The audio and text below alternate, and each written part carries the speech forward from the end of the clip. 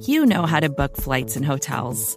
All you're missing is a tool to help you plan that unbelievable travel experience. That's why you need Viator. Book guided tours, excursions, and more in one place. There are over 300,000 travel experiences to choose from, so you can find something for everyone. And Viator offers free cancellation and 24/7 customer support for worry-free travel. Download the Viator app now and use code Viator10 for 10% off your first booking in the app. Find travel experiences for you. Do more with Viator.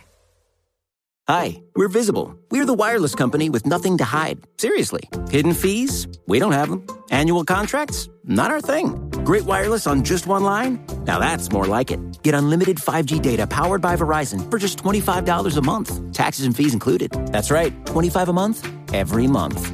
Sorry, hidden fees. We're just not that into you. Sometimes the choice is just Visible. Switch today at Visible.com.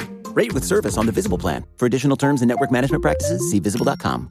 Inequality is one of the dominant issues of our time, and Heather Boushey is an economist who has worked a lot on this subject and has a great new book out called Unbound, sort of arguing about the relationship between inequality and growth. We had a great conversation, ranged across a range of sort of topics in economic policy, but really cuts to the heart of what a lot of people are worried about today. So check it out.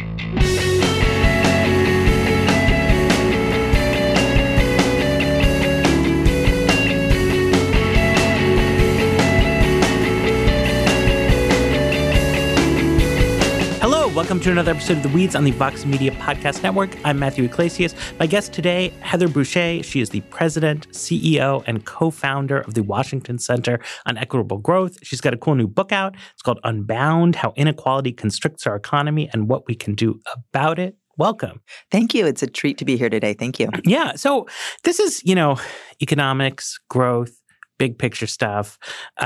It's sometimes hard to know where to start. But one thing that I think is important in this, there's this metaphor that an economist named Arthur Okun put into being a couple generations ago, right? And he said that redistribution, that trying to equalize incomes was a leaky bucket. Yeah. And what that means, right? So the idea is you can like take stuff from the rich and you can give it to the poor, and you might want to, right? That might be a good idea. But like some of the stuff will leak out. And that there's a trade-off between growth and equality fundamentally. I think his book was called The Big Trade-Off. And he's like a left of center guy. So this is like a very dominant view in economics for a long time. And your book is like the opposite of that, right? I would say yes, kind of the opposite. So his book was called The Big Trade-Off, Equity and Efficiency. And, he argued that you can help people at the bottom, but you're going to reduce economic efficiency. And by that, he meant productivity. You're going to have these economic losses. But, as I look back on what Okun wrote, he's a very important economist. He was the chair of the Council of Economic Advisors under President Johnson. He was at the Brookings Institute. One of the things is that he wrote that book in 1974, I believe. And that was the point at which the American economy was almost at its most equal, right? It was a period when about a third of American workers were in unions, when wealth inequality was nothing like we have today, income inequality. It was a very different kind of economy. And so as he was saying, well, the challenge for policymakers who want to help the poor is that you're going to tax the rich and there's going to be these inefficiencies. Well, the economy that we live in today is so dramatically different, where you've seen this sharp increase in market concentration, in the concentration of wealth across families, in the income distribution. That to me is one of the fundamental questions, right? Would he, if he were still alive today, would he have even written the same book? Right. Yeah. And because one of the views that was widespread in that sort of 2/3 of the way through the 20th century economics was that inequality was unlikely to actually become super large, right? So the sort of implicit debate they were having I think like they were not imagining that if you cared less about inequality, you would get nearly as much of it as we've had. They had these models, these theories, these economic tools that said, that the market would deliver optimal outcomes. Economists had felt that they had solved a lot of the problems around how to prevent, depressions and all the things because we had developed all these tools and because the economy had been doing so well in many senses in the decades before. And we were an economy that grew together. And of course, I think it's so important to note at that moment we had these institutions that constrained inequality. We had unions. We had antitrust enforcement that was constraining market concentration, just to take two examples. And then, of course, much higher tax rates on the wealthy than we have today. So you had these institutions that kept them in check. And so then the question for the economic policymaker was, well, on the margin, how can you get growth a little bit faster? And how can you make sure that you are keeping the economy efficient? We still care about those questions today, but the world has changed, and that has just completely changed, in my view, the way that economists are asking that question. Right. And so since the time when that book came out, obviously policy shifted to allow for a lot more inequality. Top tax rates went down under Reagan, but also a lot of the sort of regulatory and, as you say, institutional framework was kind of torn down. And the idea was a rising tide would lift all boats. And I mean, what's interesting is that like not only has that not proven true, but like growth has slowed down. Yes. I mean, and it's remarkable. The rising tide lifts all boats. We point back to that being from a speech that John F. Kennedy said in 1963. Mm-hmm. And when you look at the decades of the 1960s and 70s, we were an economy that grew at about 1.7% on average in terms of income over that time period. And where the vast majority of Americans saw their income grow at about that same rate. Mm-hmm. And in fact, if you were poor, your income grew faster. If you were rich, your income grew slower. But then something shifted. In the years after Okun finished his book, a few years later, all of those trends took on a different look. So growth slowed to about 1.4% per year since 1980. And only people in the top 10% experience income growth that is as much or more than that average. So the bottom 90% are no longer seeing the average growth. Such a very different kind of economy today, which brings up very different questions because you've seen two things: slower growth and more economic inequality. And so the question we have to ask is, are those two connected? Right. And so is this old positive trade-off real, or actually does the trade-off go in the other direction? Because the observed dynamic is that it's not that the rich got a bigger share of a faster growing pie, it's they got a bigger share of a slower growing pie. So what reason is there to think that there's a relationship? Because one possibility is like it's just a coincidence, right? Like, I don't know, like science got worse, and also we had tax cuts. Well, so it's a great question, and it's one that I have been asking, and as have many economists over the past decade. And so I mean, I think it's a hard question to answer because so much has changed, right? So I think that is the first lesson, is that it isn't just one thing, it's a host of things, but a host of things around a set of ideas that there was a set of economic theories and ideas that said the market is mostly optimal, and there might be some tweaks we need to do around the edges, but for the most part, we need to focus on letting the market work its magic, and it will deliver these optimal outcomes. So therefore, institutions that get in the way of the market, like antitrust enforcement or the like, those are actually reducing economic productivity or efficiency or some positive outcome. So that story about the relationship between the market and the state or regulation is one we've been living with for a long time.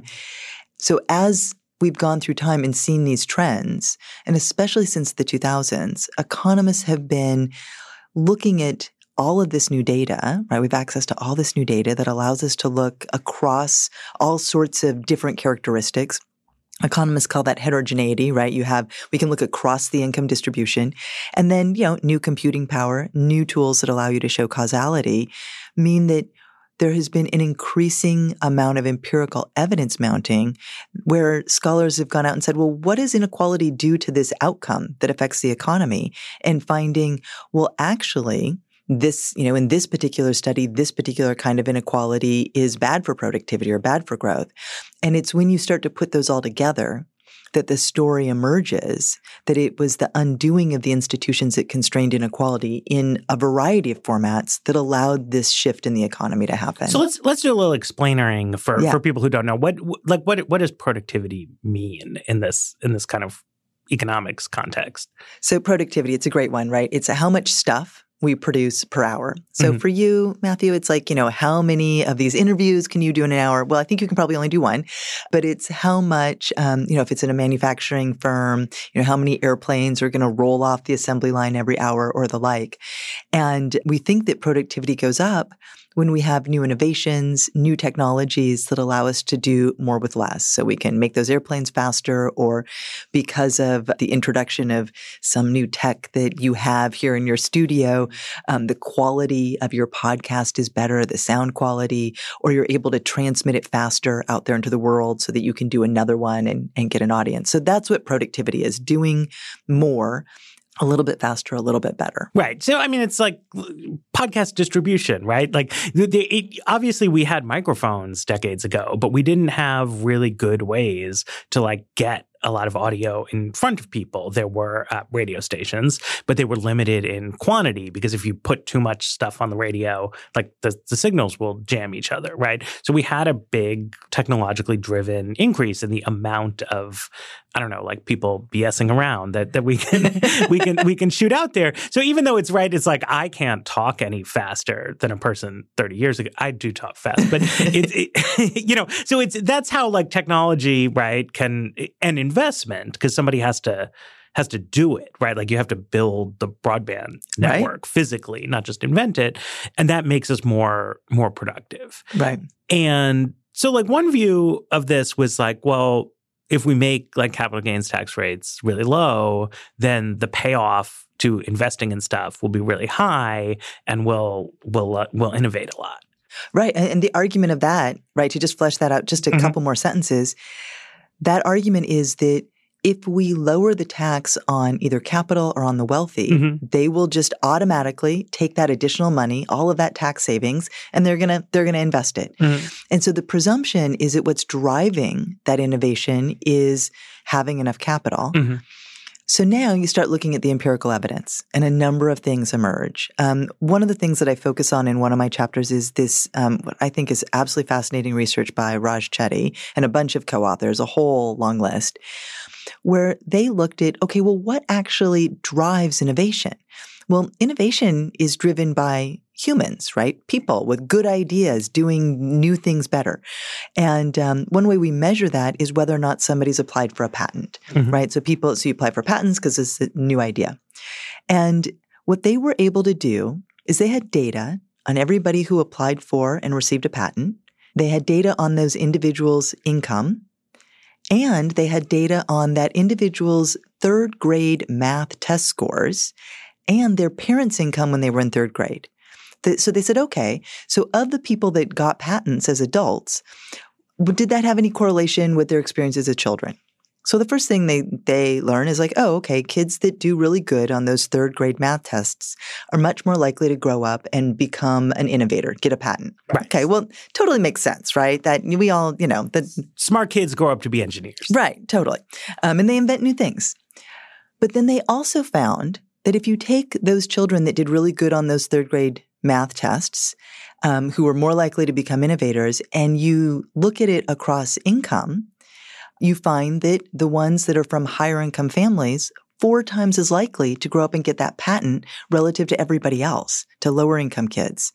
And that right there is a when you put that in the context of an economy with rising economic inequality, that is a loss in U.S. productivity because there's smart kids who didn't have the good fortune of growing up in the right family who somewhere along the way are being thwarted from becoming the innovators that our economy needs. So there is some technology that you could be using to get more podcasts out there that kid didn't get to invent because they're doing something else with their life because they didn't have that opportunity. Right. So this is a different model. Instead of saying, well, what we need is for there to be huge financial returns to inventing something awesome, we were saying instead, like, a lot of people don't have the opportunities that more affluent and talented kids have, that parents who have resources look at a kid with high math scores and an interest in engineering and they get them into good camps, or, they do stuff to make sure that they cultivate and develop this skill. Whereas for a lot of other people, it's just sort of lost, right? They don't have that encouragement. They don't have the extra resources they need. And so even though they were equally talented as young kids, they don't sort of get into these fields where you could have kind of huge contributions down the road. This is a great study. It's so interesting. And of course, it's also true across race, across gender. So, boys are more likely to grow up and get patents, and white children more likely than children of color. So there's axes upon which this acts upon all these different axes of inequality.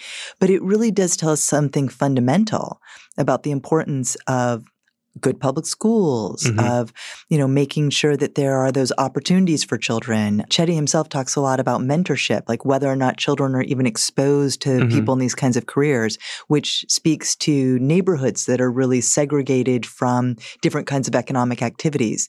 So it's not just one thing, but it's a lot of different things that create that opportunity, and that inequality really obstructs that. One of the things they found that I thought was fascinating was specifically with girls are less likely to sort of be inventors than boys, controlling for math scores, but that girls who grow up in cities that had a lot of women inventors in it are more likely, right? And specifically, they're more likely to get patents in the fields that women in the community where they grow up are working, it's one of these things where, like, you can't exactly prove why, right? But it's at least suggestive that something, as like fuzzy and soft-minded as like role models, right, really matters to people. The kind of thing that you wouldn't, at least like the intro economics I was taught in college, you just like, you wouldn't put something like that in your charts, right? But that like investing in showing kids people like them doing this work could have a high payoff. Exactly. And yes, and there's a lot of evidence from other fields. One thing I talk about in the book, a couple of years ago now, I was at the American Economics Association meetings, and Claudia Golden and her colleague were presenting this really, what I found to be this fascinating economics paper about how that is also true in economics. So to make it very personal to me, right, it turns out that exposing young women to women economists makes them much more likely to think that majoring in economics is something that they can do or should do. And so they're actually economics is sort of known among the fields that require a lot of math as being one of them where there's the fewest women. So there's more women in math as math majors than there are as economics majors, which doesn't make a lot of sense on some level.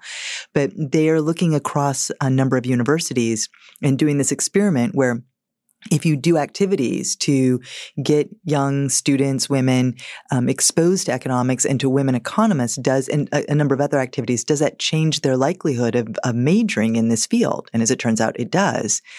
And I focus on that because as it turns out, there's other research that shows that the composition of who is an economist has an effect on how the scholar sees the weight of the evidence, right? So there's some very interesting papers from both the United States and abroad on basically ideology and political bias in how economists interpret the research evidence, and that also plays out along the lines of gender. So getting more women into this field, very important for public policy if we think that they're going to bring different questions to the fore or have different conclusions from the research evidence, but it also just underscores what you just said, that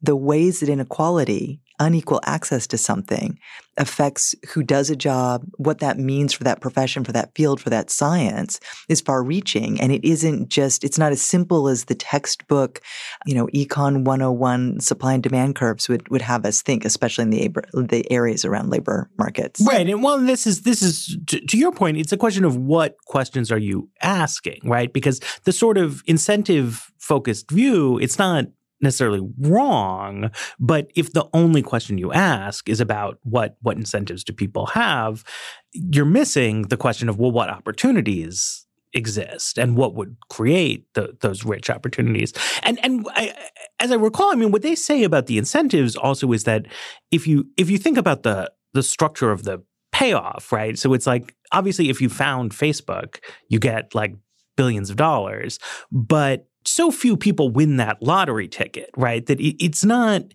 the case for the typical person, whether you like go into engineering and try to file for patents and get things, the payoff to that is not substantially impacted by the question of like, what taxes will you pay if you happen to find yourself with $40 billion. Yeah, the research evidence is not there for that. It's also sort of just even hearing the way you're asking this question, it's like we've disassociated the joy of new science, of inventing something, of the ways that humans have created this productivity change because there's something exciting about it, and assuming that the only reason anybody does anything is because of money, which is of course very, very important, but that there's a lot of other things that go into that equation as well. And that's where the weight of the evidence is increasingly, not just in this patents area, but in a wide variety of subfields. Okay, I want to take a break. We need to meet our incentives to sell ads here and then come back and come back to the antitrust question that you raised earlier. Support for The Weeds comes from Not Another Politics podcast from the Harris School of Public Policy. With the constant news cycle, there's a lot of noise out there. Opinions are plastered all over social media, pundits are throwing out hot takes without any sort of context, and it's only getting worse as we dive farther into election season. We know that if you're listening to us at The Weeds, you're looking to cut through all this. And if you like this show, you might like Not Another Politics podcast. Not Another Politics podcast is produced by the University of Chicago Harris School of Public Policy.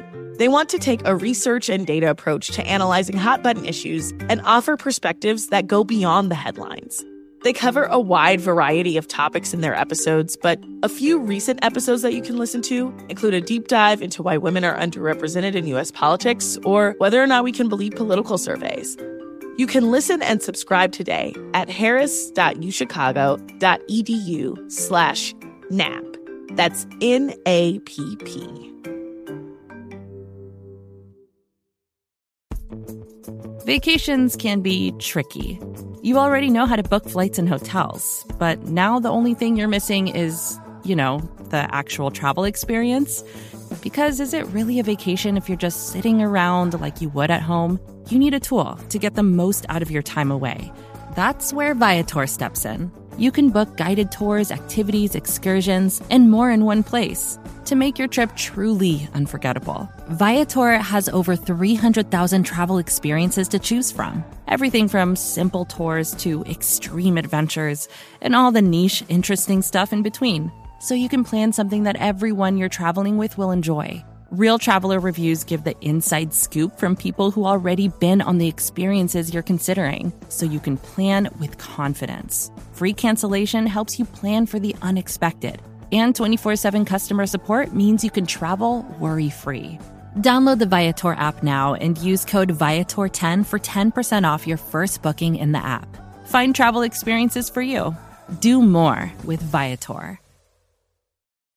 So you kind of mentioned changing institutional environment, and you mentioned antitrust several times in that. And just to take people through this, because I think, we have antitrust laws, mergers get blocked sometimes. What's the change that you're talking about here? Well, at some point, a number of decades ago, the to take you back like a century, right, we have these sets of antitrust laws that were put in place at the turn into the 20th century that were in many ways designed to ensure economic competition, right, to ensure that there were enough actors in a given industry so that there was competition across these firms. And at some point in the 60s and 70s, the shift in how we enforced these antitrust provisions changed from the idea that it was about ensuring robust competition towards a focus on a fairly narrow focus on what they call consumer welfare, which is that, well, it kind of doesn't matter how many producers there are if you can't show that that isn't increasing prices, that really the outcome metric we should be looking at is whether or not consumers are able to get whatever it is that they want to buy at the lowest price.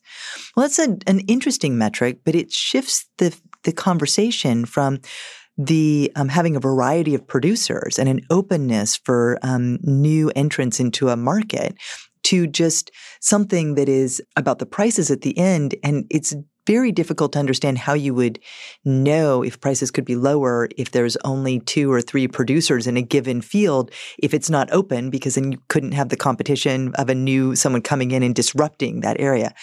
But so where we are now, which I think is very interesting, is that after decades of this kind of enforcement, and economists really playing this really key role in that conversation, there's this new conversation happening to reinterpret how we're enforcing antitrust and a push to say, hey, we need to be looking beyond this consumer welfare standard. And the place where I think it's most exciting and most important is how it affects labor markets, because that's been something that's been left out of the conversation for decades. So how does market concentration affect whether or not there's good jobs in your community, or whether or not you as a worker have a lot of options, right? So are there a variety of different firms you could work for? I mean, the classic example that I always think about is nurses, right? In many communities across the United States, there may be a number of hospitals, but they're all owned by the same firm.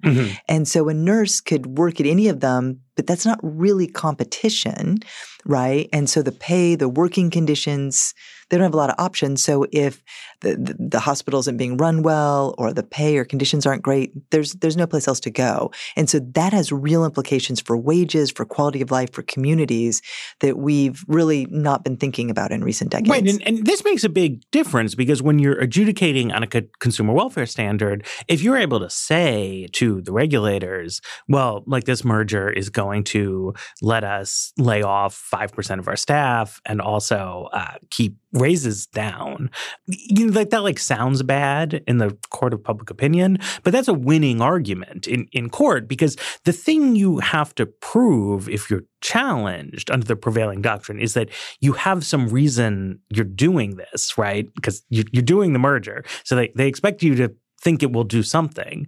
And the suspicion is that it's going to let you jack up prices. So if you can say, oh, no, it's going to let us hold down wages, that's not that's great, right? Like that. Because that means prices should go down for the consumer. But but there may be fewer consumers because there'll be a lot of unemployed people. So there's a trade-off there. Yeah. Right. Well, and it's a difference between thinking about a sort of like a one-off, right, and thinking about the structure of the economy overall. And it's also the case for innovation, right? So I mean, I guess similarly to the question of individuals is if you think the problem is that it just costs a lot of money to innovate, then having Amazon just dominate e-commerce is maybe good, because they have a lot of money, they invest a lot, and if they come up with good stuff, they benefit, we benefit. But if you think it's hard, right? More people maybe need a shot, but you can't get it in a world that's just dominated by a couple big players. Well, and I'm glad you mentioned that, because it is both. I mean, Amazon, there's this classic case of diapers.com, which was a little startup that was selling diapers. Oh, this is a weird story. Yeah, it's weird. And I don't remember every single in and out of it, but they're selling diapers online. This is great. They're making money. And Amazon wanted to buy them out, and they said, no, this isn't right. And So Amazon starts selling diapers, but undercutting the prices. And because they have all this capital, they're able to keep those prices low for long enough that diapers.com doesn't exist anymore. They were able to sort of keep them out of the marketplace. And that's just one example of how new ideas, innovations either get gobbled up by the big player or never sort of bubble up in the first place. And what's scary about that one, right, is, it sends a signal to other people who might have interesting e-commerce ideas, right? It's like in the one case of the diapers, so a bunch of people got cheap diapers out of this, which, good for them. It's an important cost because Amazon was just selling them at a loss. The guys who founded diapers.com, in the end, they got some money because Amazon bought them. So they may be okay. But it's like anyone else who's like, okay, I'm going to do, I don't know what, right? It's going to be internet socks or something like that. They now face incredible skepticism from can you compete with Amazon? Because Jeff Bezos has this now well-earned reputation for ruthlessness. Yeah, so why would you do that? And, maybe we think that maybe we as a society could decide, well, that's a good thing because those smart people could take their energy and devote it to something else than new ways of doing retail or whatever. But I think net, it's really bad for innovation because you've closed off those avenues.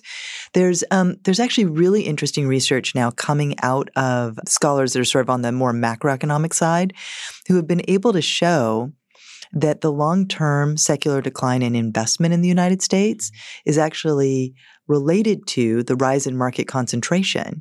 Because as, one would think that, you have these big companies like Amazon, they have all this capital. Well, they should be investing in all this innovation, right? And you kind of think of, for me, it's like you think of IBM or these companies of yore that, plowed all of their money back into new ideas.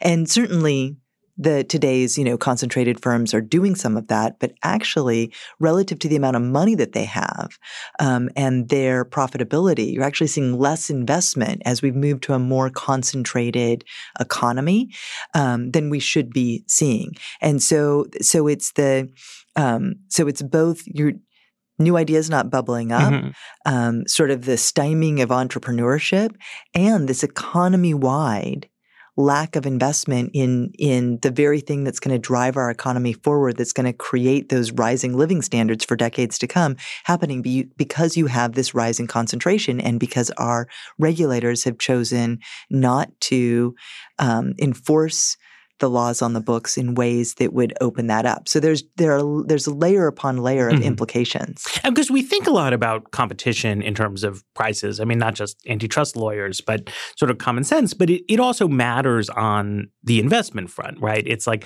you need to keep up with the Joneses. If the rivals in your industry are putting out a better product or they are adding, they're adding environmentally friendly features that appeal to people, right? You're going to get left behind unless you also invest and either match them or come up with something else that's appealing in some different way. Whereas if there's not much competition, right, if you are like Verizon and Comcast and you just you're sitting there and, I think a question that a lot of people don't know is where does the money go, right? If you have these big profits and you don't have investment? Well, that is a good question. So there is a lot of research going on this question. I focus on that at the penultimate, a word I love saying, penultimate chapter of the book. And in that chapter, I interview Atif Mian, who's done a lot of work with Amir Sufi. And one of the things that they have been documenting, but he talked about in an interview I did with him, is that as we've seen this rising wealth concentration, larger and larger piles of wealth, we know from a lot of empirical research that the wealthy have a higher propensity to save relative to the rest of us because they've got all this money. We also know that tax rates aren't necessarily what are going to make the difference as to whether or not they save. So you've got a lot of savings going on. And in our models, that is just an identity with investment. More savings in an economy, more investment. Automatic. Great.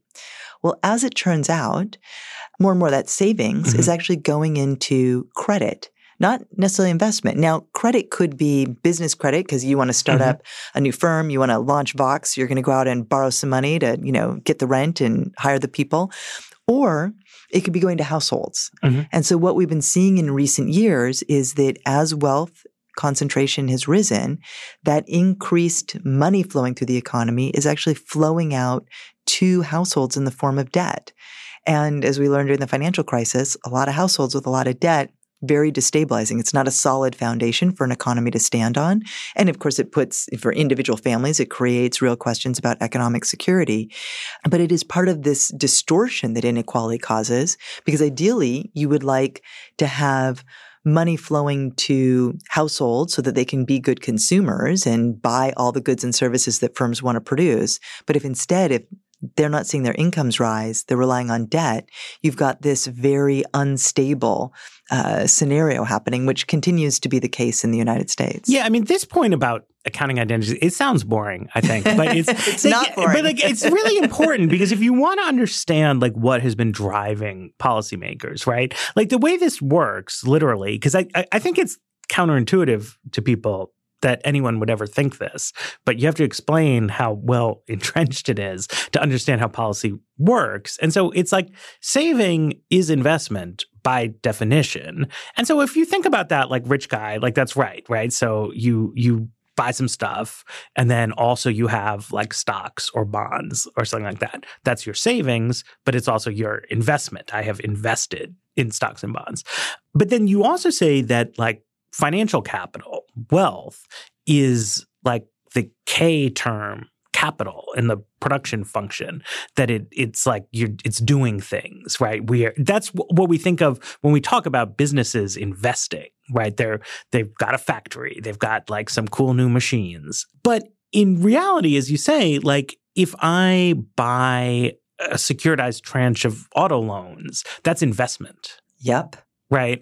If we have people are lending money to students to go to college, that's investment, right? But from a normal person's standpoint, it's debt, right? It is middle class people are getting cheaper loans, right, than they used to. Interest rates are down, and that's where this savings has manifested itself, is in more people can get consumer credit. Yes. And that's both because of the rise in the savings flowing through the economy, because of changes in how we've regulated our financial markets. But it isn't necessarily you're not seeing this commensurate economy-wide increase in the kinds of, so you're calling me out for being an economist when I say investment. It is always, thinking in the economic sense of capital investment in things that are going to improve productivity, rather than, your 401k or something like that, which is investment in a different sense. Right. But what our economic models presume is that more money flowing through an economy, more wealth, is going to lead to those kinds of productive investments. And due to changes in, again, how we regulate financial markets, and because there's just so much money flowing through the economy, it's leading to more debt, and that it's destabilizing. I think it becomes a tough one for people, because it's better for, if you're a middle class household, working class household, if you're struggling economically, it is better for you to be able to get access to credit than to not be able to, in most cases. But it's substituted for rising income. Yeah, what would be which is worse, right? So it's if you could take away people's favorable auto loan terms, but they would have more money. That would be nice. That is where sort of connecting the dots between why do we have this rising inequality? Where is it coming from? And then how is that affecting the economy? So if what we've been seeing is this long-term rise in income from firms going to those at the top, not going to middle-class workers, not going to low-income workers, those families are then taking on debt in order to finance all the good things that they want and need. But that then is still not redounding back to their incomes, but you've got this structure where, because you've got these groups at the top that have more and more economic power, this concentration of resources, which is allowing them to continually extract more, then you have this very vicious cycle of distortion happening that is not going to get you back to this place of economic stability, and where the kind of broadly shared prosperity that we should be seeing with such high profits, with such an economy that's creating so much wealth, Like you're on this treadmill that you're not going to get off unless you address the fundamental issue, which is this rise in inequality. Let's take a break and then let's address the fundamental issues, solve all these problems, make it all good. Hi, we're Visible. We're the wireless company with nothing to hide. Seriously. Hidden fees? We don't have them. Annual contracts? Not our thing. Great wireless on just one line? Now that's more like it. Get unlimited 5G data powered by Verizon for just $25 a month. Taxes and fees included. That's right, $25 a month, every month. Sorry, hidden fees. We're just not that into you. Sometimes the choice is just Visible. Switch today at Visible.com. Rate with service on the Visible plan. For additional terms and network management practices, see Visible.com. Okay, so you close there with a kind of, a potent metaphor of the income being sucked up by people at the top. And it naturally raises the question, is like, well, what do you do about this? Like, do you raise taxes and expand some program? Do you like what happens? Yeah, all the things. I mean, I think that once what I try to do in the book is go through research that is emblematic of these new trends. Mm-hmm. And I break it down into 3 buckets, right? Mm-hmm. Inequality obstructs people's pathways up. Inequality creates subversions in the institutions that manage the market, so both in the market and in our governance structures. And it creates these distortions in consumption and investment. And when you take a step back and look at it, I think you have to start with addressing the subversive aspects of high inequality so that you can then deal with the obstructions, and then those will then remove the distortions, right? Mm-hmm. And so if you want to start with the subversions, it really does start by, kind of going back to the progressive era and thinking about, well, what were the things that we did then? Well, we thought a lot about how we regulated capital in terms of market structure and competition. And we imposed an income tax that, especially at the beginning, was primarily among those at the top. And I think looking at today's economy, we need to be thinking about how we tax capital. It doesn't make sense in an economy with so much wealth inequality where we know that high income inequality calcifies into this greater wealth inequality. Why are we taxing capital at a lower rate than income that's earned from working for a living? So thinking about taxing capital, wealth taxes, other ways of taxing capital income, I think is a really important place to start. And then thinking about the issues we've talked about around antitrust, reframing that conversation. And then, you use that tax revenue to do the things that are going to create those investments that remove those obstructions. I mean, personally, I would start, there's so much empirical evidence now, both from economics, but across disciplines, but that those years from 0 to 5, mm-hmm. making those investments is what we need to be doing for our economy to be competitive throughout this century. It's where we're falling behind, and it's where it's most important for humans, right? To make those investments in those early years. So, we're not doing enough on access to universal pre-K or childcare or, maternal health. There's a lot of things there, and not just maternal, paternal as well. At the same time, I think you have to think about what are the institutions that allow you to constrain inequality above and beyond the antitrust. And I think then you have to think about how are you giving workers some sort of bargaining power? Mm-hmm. Is that through going back to old-fashioned unions? Is that through, mandating that, to become a corporation, you have to have workers on your board? There's a whole long list of ideas people are talking about now. But I think you have to tackle both the subversive aspects of wealth inequality from the top and what are we going to do to remove obstructions? By subversive, you mean like rich people, like they subvert the operation of the government? Yes. Yes, that's a good question. So both the effect on politics mm-hmm. and on the market itself. So Amazon, right? That's that they're subverting the market when right? That's one. But then there's so much research from political scientists and from our own, I think, sort of like experience living here in Washington, D.C. about the effects of rising wealth concentration on our politics, on the agenda for politics that needs to be addressed. And for me, looking back at the 2017 Tax Cuts and Jobs Act, here is a piece of legislation not popular among the public. People didn't want it. Most Americans aren't benefiting from it. A boondoggle to those at the very, very top of the income distribution. and making it difficult for us to make the investments in people and families and communities. And yet it passed.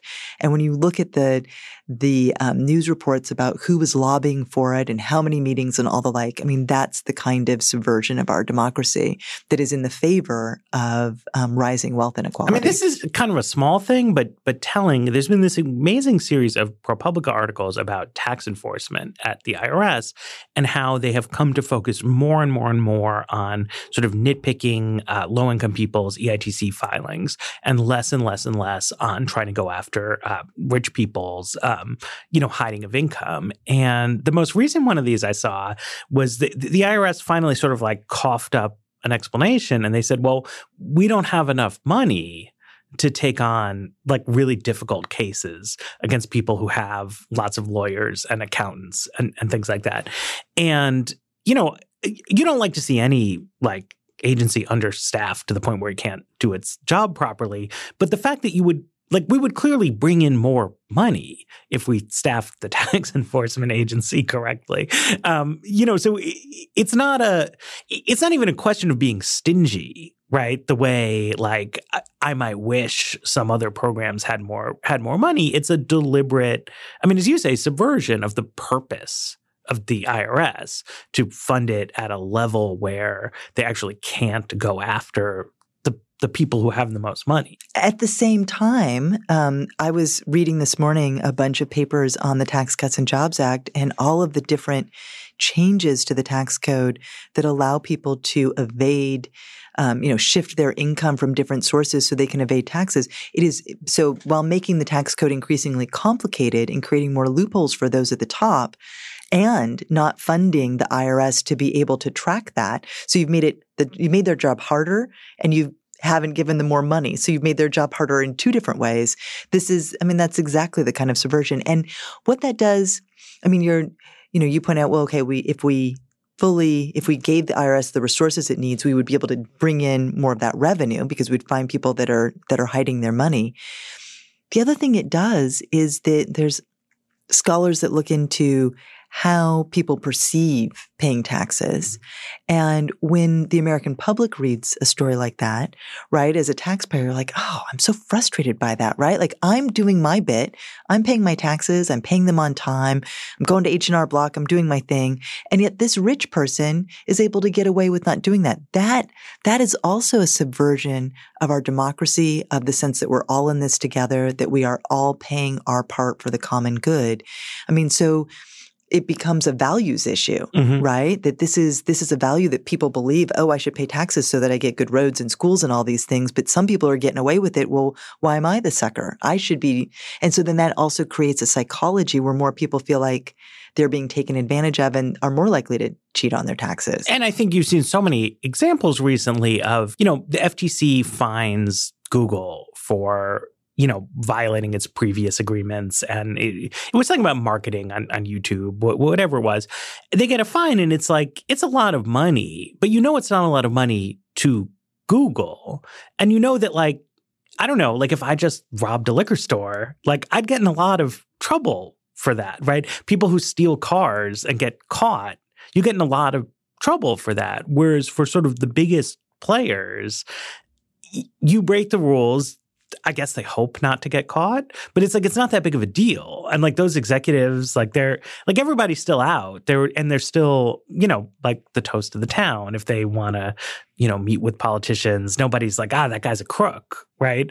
But you see it all the time, right? Like the biggest, most famous companies, they get hit time and again with these kinds of fines, but it doesn't seem like efficacious. It doesn't really curb their behavior. And it creates, I think, like incredible cynicism about the idea of having law. Well, and then you've got people in so many communities around the country where because the local government is starved for money, they are fining people disproportionately low income, these high fines that people then can't pay. They're ending up in jail. Maybe they lose their job because they've got, a job where they couldn't show up because they were in jail, or, they've got kids. Their life is being sort of unraveling because they're not able to pay these fines. And yet we're not sort of taking as seriously those at the top that are not abiding by the kinds of rules that we all should have to abide by. So it becomes very unfair. And cynicism, I think, is the right word, right? I think when I look out on American politics, that sense of trust, and we know from all the polling data that people don't trust government, they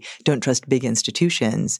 And I think when you pair that with the research on inequality in this variety of axes, you can see this very clear overlay that as inequalities widen, it's like the wealthy act as this tug. They're pulling the rules more towards them. They're shifting the way that the economy works, the way our society works in their favor. And that's leading everybody to feel disillusioned by it.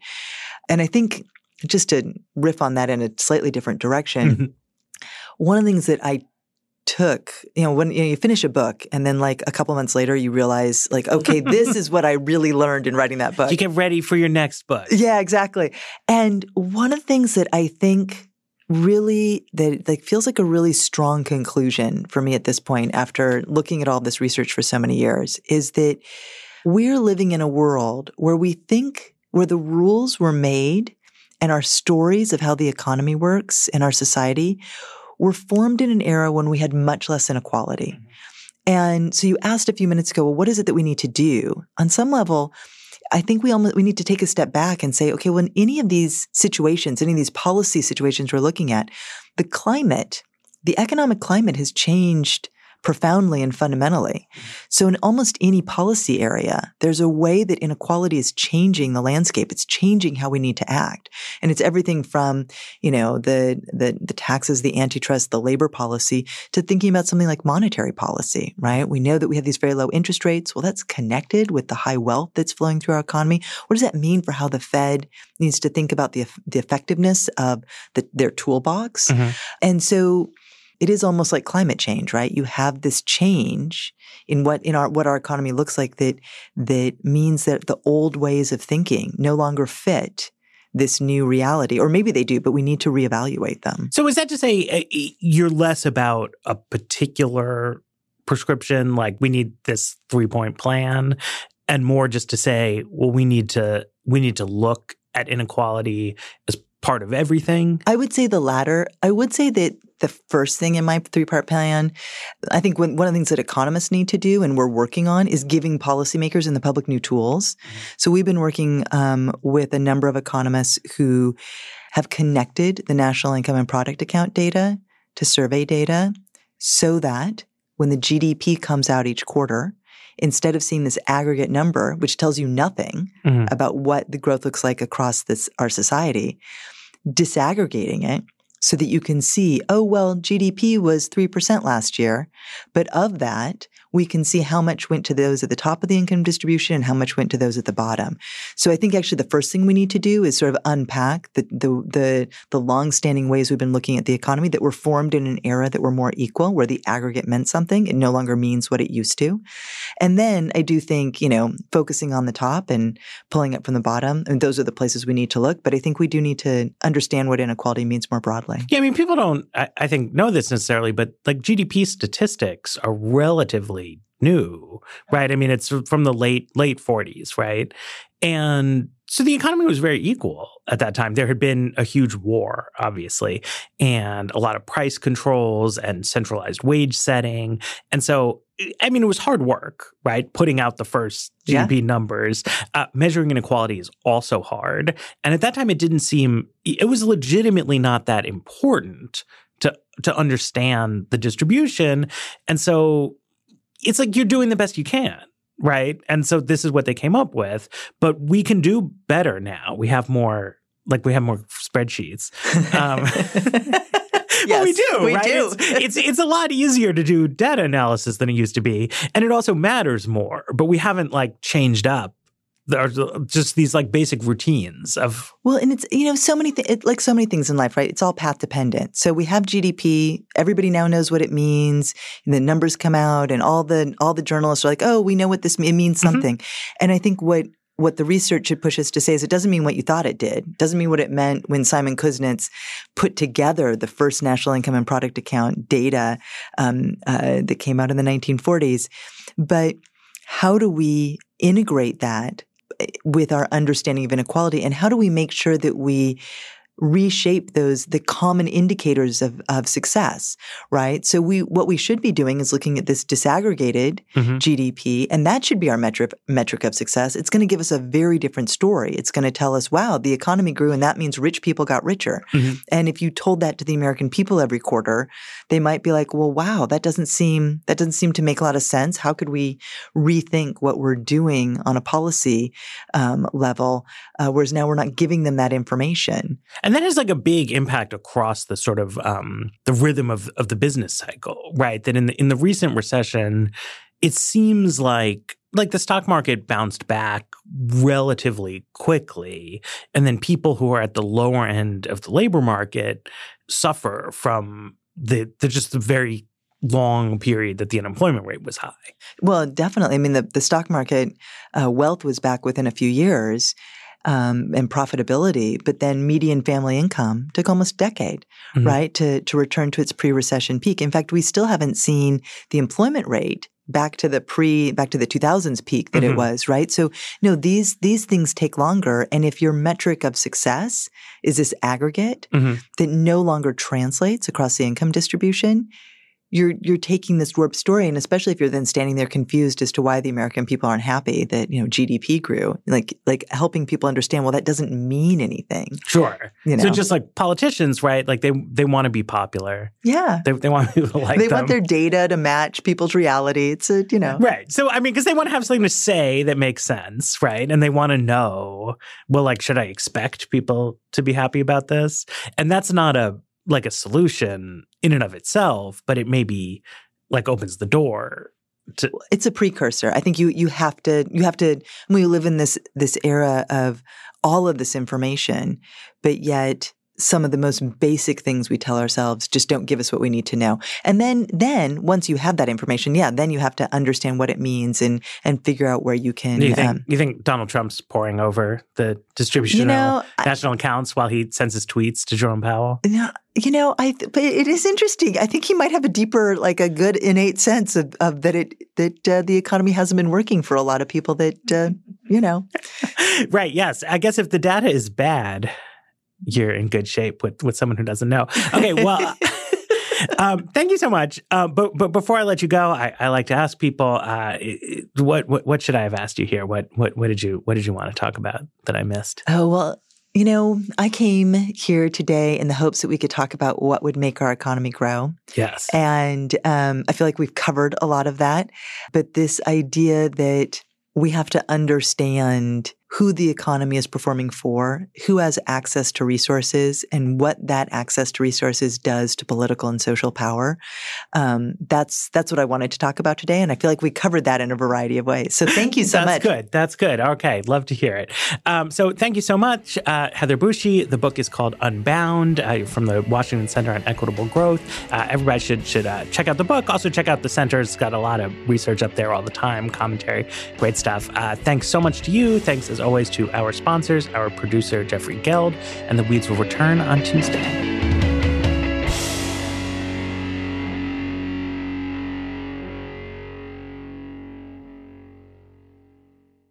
Hi, we're Visible. We're the wireless company with nothing to hide. Seriously. Hidden fees? We don't have them. Annual contracts? Not our thing. Great wireless on just one line? Now that's more like it. Get unlimited 5G data powered by Verizon for just $25 a month. Taxes and fees included. That's right, $25 a month, every month. Sorry, hidden fees. We're just not that into you. Sometimes the choice is just Visible.